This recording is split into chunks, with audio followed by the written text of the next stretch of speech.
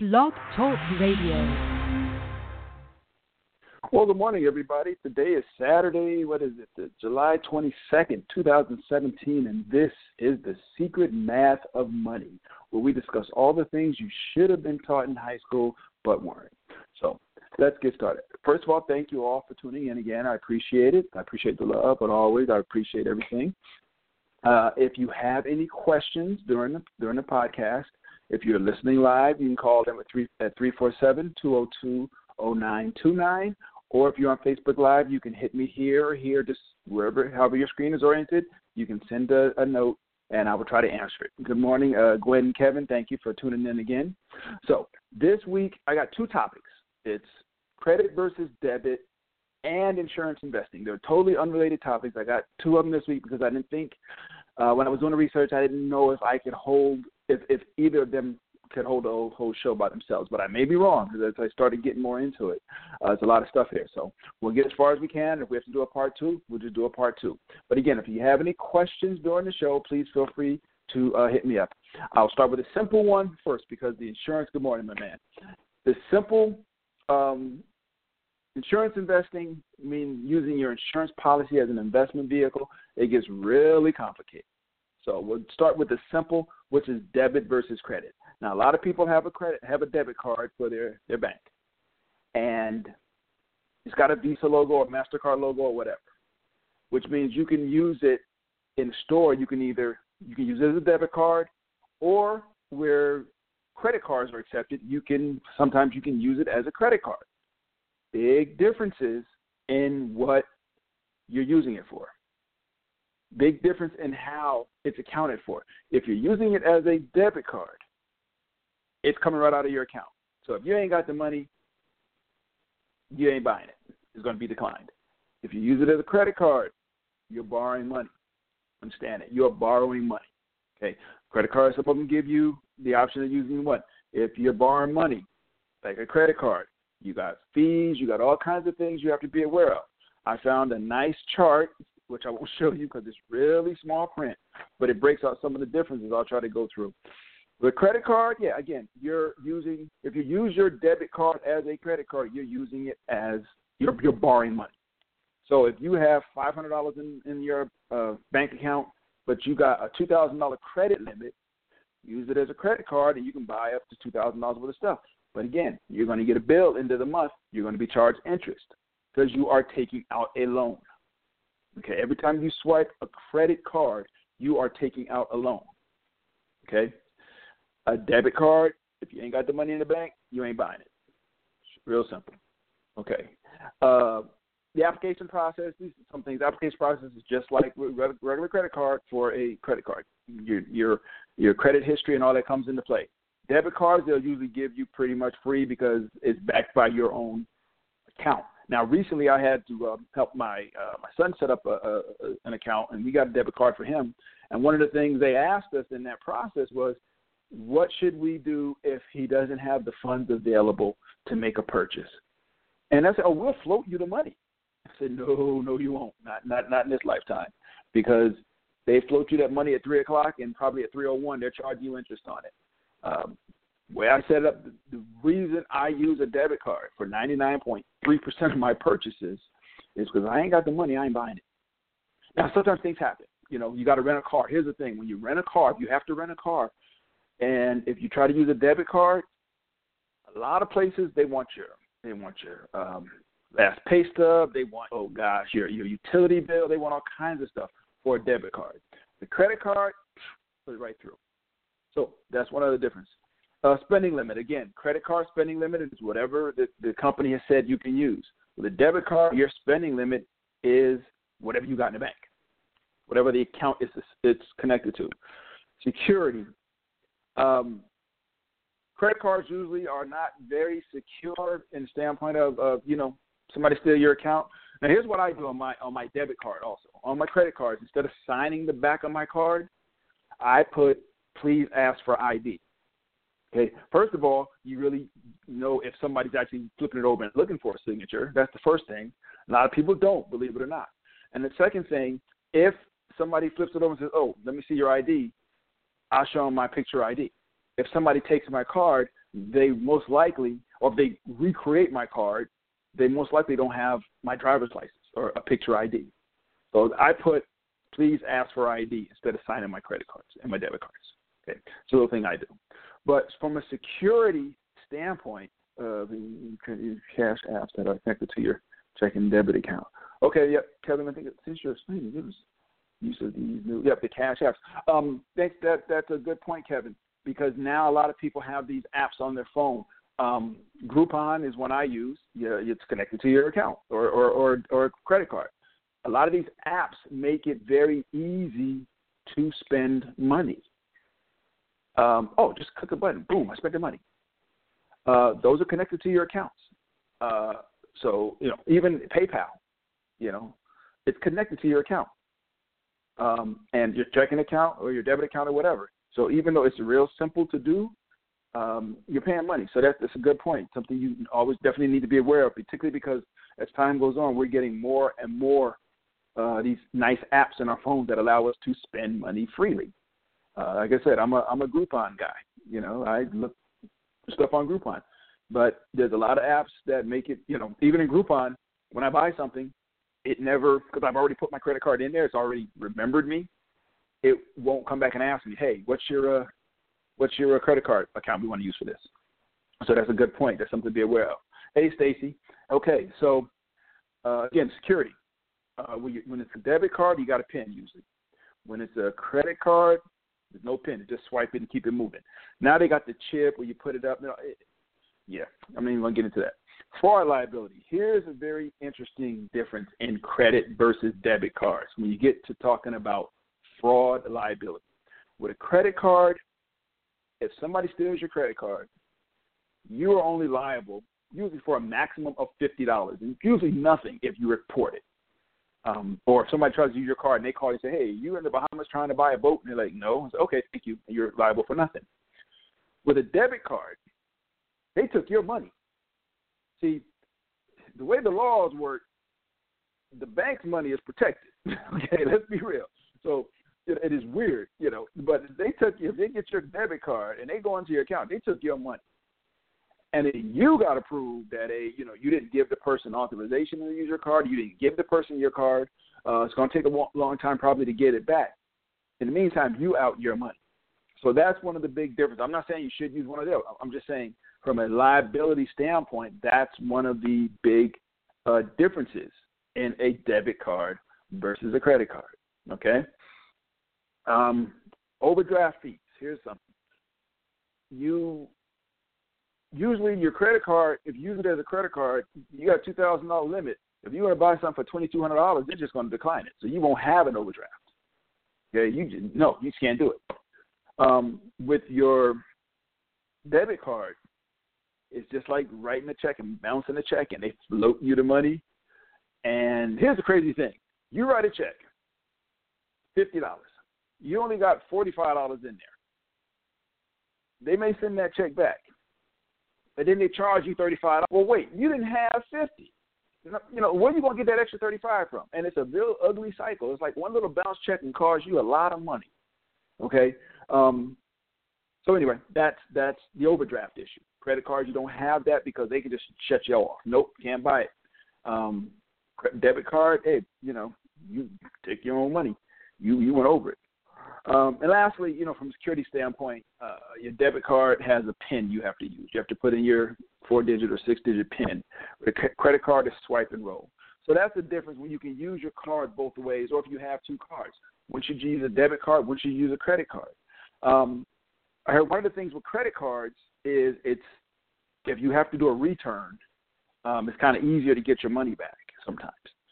But check with your banks on that. So that's really the difference in the debit versus credit. One is going into your account, one is taking out a loan. And understand you're taking out a loan. Okay, you're using that same card, but you got to look and see what interest rate you're going to be paying for that card. Okay, you might be paying 29% interest because you made one little change. And all of a sudden you're getting a monthly bill for something versus you just took it out of your account. Now, it's not really covered here, but sometimes you'll buy things and they'll say, get the new store credit card. and it's no interest until 2020. Okay. My son doesn't even carry cash. His generation doesn't do that, and I understand this, but I feel because of this, young people don't understand the value of money because it's just a number to them.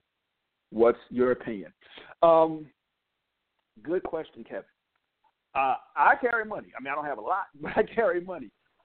This younger generation doesn't, a lot of times, and I'll be honest. The things I pay for in cash are very small things. I'm not one of those guys that keeps a wad of $200 in my pocket all the time. I literally probably keep $20 in my pocket because I have a debit card. Thing about cash is untraceable. Not that you're doing anything that you got to be worried about, but if somebody snatches your wallet and you got a bunch of cash in it, you can call up the banks and get your credit card stopped. You can't get your cash back. Cash are like, bearer bonds. Whoever bears them owns them. But you're right. The thing about the value of money, because now when you don't carry cash, when you don't have the greenbacks in your pocket, it distorts your perspective on cash. How many of y'all out there got kids and a debit card? I thought I was using my own money. Are you saying I'm borrowing money from my bank like a loan if I don't have a line of credit with my bank? What I'm saying, Lenore, is if you have a card that can be used as either a debit or credit, like, when you go to a merchant with your debit card, and Kevin, I'll get back to your question in a minute. You go to a merchant and you put in your card and it says debit or credit. If you hit debit, it comes out of your account and, you pay for it right then. If you hit credit and your bank allows you to use that card as a credit, you're borrowing money. So that money won't come out of your account. You will get a bill at the end of the month. I don't have a line of credit. If you don't have a line of credit, if you have a Visa logo or MasterCard logo on your debit card, I would call the bank. Because sometimes they put those logos on it just for convenience because if a place says they accept Visa, oh, okay, you use Visa. But make sure do you have the option of using your debit card as a credit card.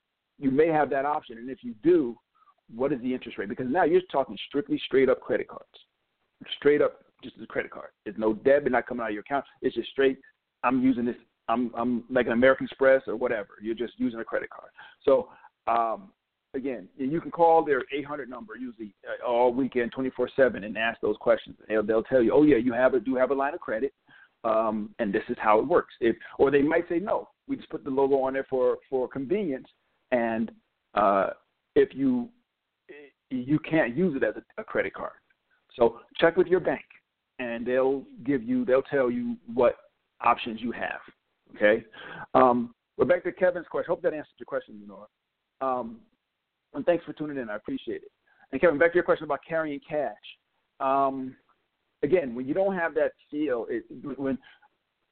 to Lenore's point, you're using your credit card, debit card. If your kids look at you as an ATM machine, and how many people have that situation? Oh, mommy, daddy, go get some money. You go and you stick the card in, and money start flying out, and boom. Or mommy, daddy, I need this. You swipe the card, and boom. They don't know how the money got in there, or they don't know how you're going to pay it back over the next 6 months or whatever. When you have cash, the thing about cash, if all you got is cash, that's all you're buying. You're not going to overextend yourself because you ain't got any more money. If when you do a swipe and you don't have that understanding that so I can swipe for $10 or swipe for $100, it's the same. You don't get that feel. I would say with kids, with young people's generation, yeah, they don't like to carry cash. I would say encourage them to carry cash, but also to use cash sometimes, because it gives you an understanding that these are not just digits on a numbers on a piece of paper on a receipt. This is real money. This is really something that I'm looking at. That I got $100 in my pocket. I can only spend $100 today. Okay, so I encourage my son. He uses his debit card, but I also encourage him to use cash, just so he has a feel for it. Some people, you got your backup. Your kids are driving. Put $25. Hide $25 in the car somewhere. Why? You ever run out of gas, and you can't use your credit, whatever, but you got cash. Cash will buy you out of more situations than a credit card will. Okay, so hopefully that answered both of your questions and addressed your points. But as far as Lenore, like I said, yeah, if they check with your bank and see if you can use that card as a debit card. If you can use it as a credit card, if you can use it, then see what the terms are. So let's have any more questions on debit versus credit. Like I said, that topic, and we talked longer than I thought we would. I didn't think we'd be talking about it for 15 minutes, but I appreciate the questions as always. And please feel free to ask any other questions you got. I don't have a problem with it. I enjoy the interaction. So the other topic, and this one came up because a friend of mine was talking about investing, and she was talking about using insurance as an investment vehicle. And we're talking about life insurance, okay? Health insurance and there's all kinds of crazy stuff. Now, I meant to caveat at the beginning of the show, and I apologize I did. Consider this entertainment. I'm not a certified planner, certified financial planner, anything like that. This is the stuff I've researched, and I'm relaying to you. This is my opinion. So don't think that anything I say here on this show is gospel. You don't believe me. I encourage you to not believe me. I encourage you to go and do the research for yourself. That's what I encourage you to do, okay? So anyway, to your point, my wife, who's a banker, tells me all the time that the banks are making money hand over fist in overdraft charges because we don't discipline ourselves. You're absolutely right. Getting back to that point, when you use your debit card as a debit card and you overdraft, here's the thing. And I talked about it a couple of months ago. We did a show on, I forgot what the topic was, but I did some research on some of the big banks and how they make their money. And these banks, and I'm not going to throw any out under the bus individually, but if you look at their financial statements, they make a lot of money on fees. They make a lot of money on fees. One of the banks, and I'm not going to say what it is because they're big and I don't want them to get mad at me, their fee income was as much as their investment income. They was killing it. Okay? All of this goes back to one thing, man. It goes back to discipline. And if we get into the insurance investment, it's about personal discipline. And I'm sorry, I'm not trying to throw nobody in the bus because we've all been there, but we didn't have that personal discipline. But when we don't keep track of our money, when we don't actively look at our money, what we have and know what we have, and we get hit with those overdraft fees, and man, I'm gonna tell you something. Like Kevin, like you said, your wife, she knows firsthand. She sees what people pay in overdraft fees. It's kind of like when people get into. I read an article about title pawns. How people get caught up in their title pawns and they get backed up and they can never get themselves out of it. Okay, because they're stuck behind the 8 ball, and every time they try to get out of it, it gets worse. Okay. You don't think it's a big deal. You might say, well, I only paid $35, this month. Okay, that hurts a little bit, but over the year, I wasn't that bad. I maybe only bounced 2 checks. It was $70. That's not that bad. I can live with that. Think about 1 million of your fellow consumers doing that every month. This is the kind of fees that banks are raking in. They're not ripping you off. They're telling you up front, if you bounce a check, doggone it, this is what we're going to charge you. Boom. You want a bounce check? Go right ahead. But when the check bounces, we're going to hit you with this. The banks are not lying to you, people. I'm not sitting here trying to tell you that banks are ripping you off. They're not. They're pretty transparent, believe it or not, with a lot of their fees. People don't read them. It's just like the user agreements on software where it's like 88 pages. Yeah. Accept. Okay? We all do it. I do it too. I'm not going to lie. But if we got much personal discipline, if we, and Kevin, you said about discipline ourselves, if we got more personal discipline, a whole lot of things in our lives would be better. If you start thinking about, I'm not trying to get off on a tangent, But if you think about how many things in our society function basically because people don't have any self-discipline. And it's like, oh, you can't do that yourself? We'll do it for you. We're going to charge you, but we're going to do it for you because you keep forgetting to do it. We'll take care of that. We'll do it for you. You think about how many things in our society are like that. If we have personal discipline, we'd get up 20 minutes earlier and make our cup of coffee. But because we don't, we go to Starbucks. Okay? Well, Starbucks, I can't make Starbucks at home. You can get a Keurig. You can get a Keurig and you can get Starbucks packs. That cost a whole lot less than Starbucks. But because another person, I don't feel like doing it, I just go get in line. And I'll sit in the drive-thru. So many things about our society are based because we don't have personal discipline. That's it. Okay, that's really what it comes down to. So anyway, we've got about 9 minutes left, and I'm going to try to cover this insurance as an investment. But please feel free. Any questions on credit versus debit? Please feel free to ask. I mean, I can run over and do a follow-up show next week. But thank you, Kevin, and thank you, Lenore, for your questions or your comments and for listening. And I truly appreciate it. But I was saying earlier, insurance as an investment. The reason I talked about this because I had a friend who was looking at it. Now, with life insurance, you got whole life and you got permanent. You got term insurance, you got whole life. Two different kinds of insurance. Term insurance is basically you buy it and for 10 years you're covered. You pay on it for 10 years. At 10 years it expires. And then boom. And then that 10 years, if you ain't dead, you don't get nothing back. But you were covered for that 10 or 20-year period. Okay? Permanent insurance is like, people do that because they can lock in a rate now when they're young and healthy. And then when they're 90, the rate won't change, so you try to get that locked-in rate. And then with whole life insurance,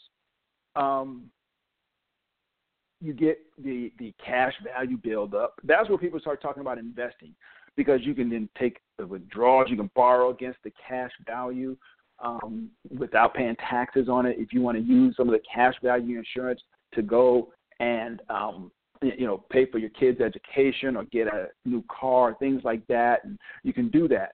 This goes back to the same point we were making about personal discipline.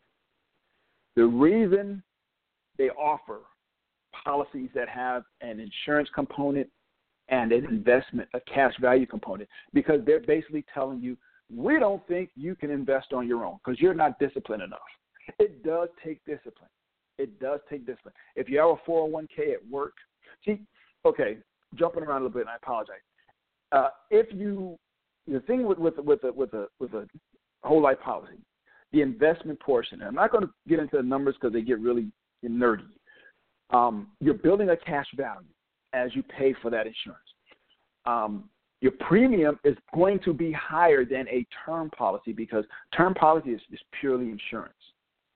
A whole life policy is insurance plus an investment. Now, if somebody, in most cases, they probably won't guarantee you your return. They say you can get 7% or whatever. Understand this. If I told you to give me your money and I was going to guarantee you a return of X percent, 4%, if I say I'm going to guarantee you an X percent return, ask yourself a simple question. Why would I be doing it? The reason I'm doing that is because I'm making more than 4% and I'm only giving you the 4%. I'm taking your money, I'm investing it. Even if I'm only making 5% off your money, I'm making 1% that I'm keeping and giving you back 4%. But I used your money to do it. I had no skin in the game. So that's a 1% free money for me. Okay? So when anybody says, you invest this vehicle, we're going to guarantee you a return of this amount, understand they are making more money. Ain't no business in America in business to lose money. Ain't no bank, ain't nobody trying to lose money. If they are guaranteeing you any return on anything, any investment return, whatever it is, if they are guaranteeing you a percent, trust me, they have figured out a way to make a whole lot more off of your money. And I'd rather invest your money than my money. Just understand that. Now, some people are safe with that because they say, well, I don't have any self-discipline. And, for them, works out, because they know I can't do it myself. But just understand what you're paying for. By not having that self-discipline, you you're paying somebody else to be your discipliner, to be your mother with the stick beating you to make sure you do what you're supposed to do. So when you start talking about investing in an insurance policy, you're looking at the cash value built up. Now the question becomes, you have to start looking at the difference in the premiums. What would you pay for a term policy versus the premium you would pay for a whole life policy? And the whole life policy is going to be a lot more.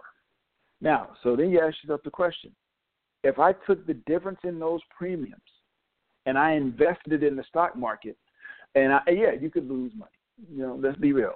But on your whole life policy, again, are they guaranteeing you a return? Because they're most likely putting your money in the stock market and trying to make more money off it and paying you back whatever. So you can lose money on both sides. But usually, over time, the stock market goes up.